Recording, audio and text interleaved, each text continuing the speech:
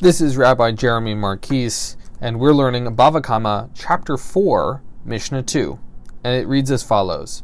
If an ox is mu'ad, which means we anticipate it causing damage, to its own kind, and is not mu'ad to what it is not kind, mu'ad to man, or a person, and not mu'ad to cattle, mu'ad to small ones, and not mu'ad to big ones, that person pays full damages for what it is mu'ad to, and that person pays half damages for what it is not mu'ad to. They said before Rabbi Yehuda, if it was mu'ad on Shabbat, but not mu'ad on weekdays, what do we do? He said to them, for Sabbaths, for Shabbatot, that person pays full damages, and for weekdays, that person pays half damages. Then the Mishnah asks, when is it considered tam, something we do not anticipate causing damage?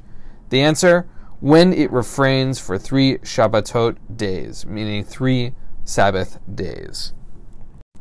So this Mishnah goes to explain what happens when you have a creature which is selectively dangerous or we expect to cause damage.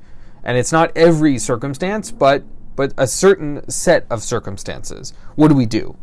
And the answer the Mishnah gives is, for the things that we anticipated causing damage to, unsurprisingly, you have to pay full damages.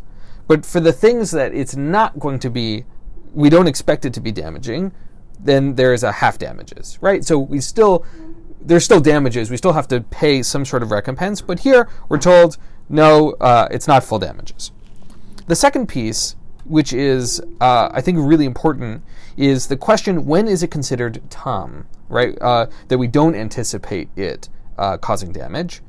The answer we're told is when it refrains from 3 Shabbatot, meaning to say, we shift its status when it behaves in a way that makes us think that it's going to be safe, right? And the answer is 3 weeks, effectively, 3 Sabbath days.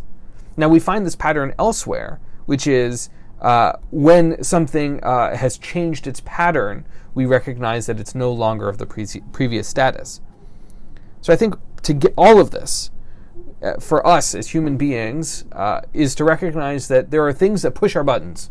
There are things that we know are going to make us frustrated or make us angry or going to lash out in a particular way, and there are things that don't. There are things that don't push our buttons. And we need to be really cognizant of what those are, because those buttons are going to make us cause damage to other people, and we certainly do not want that.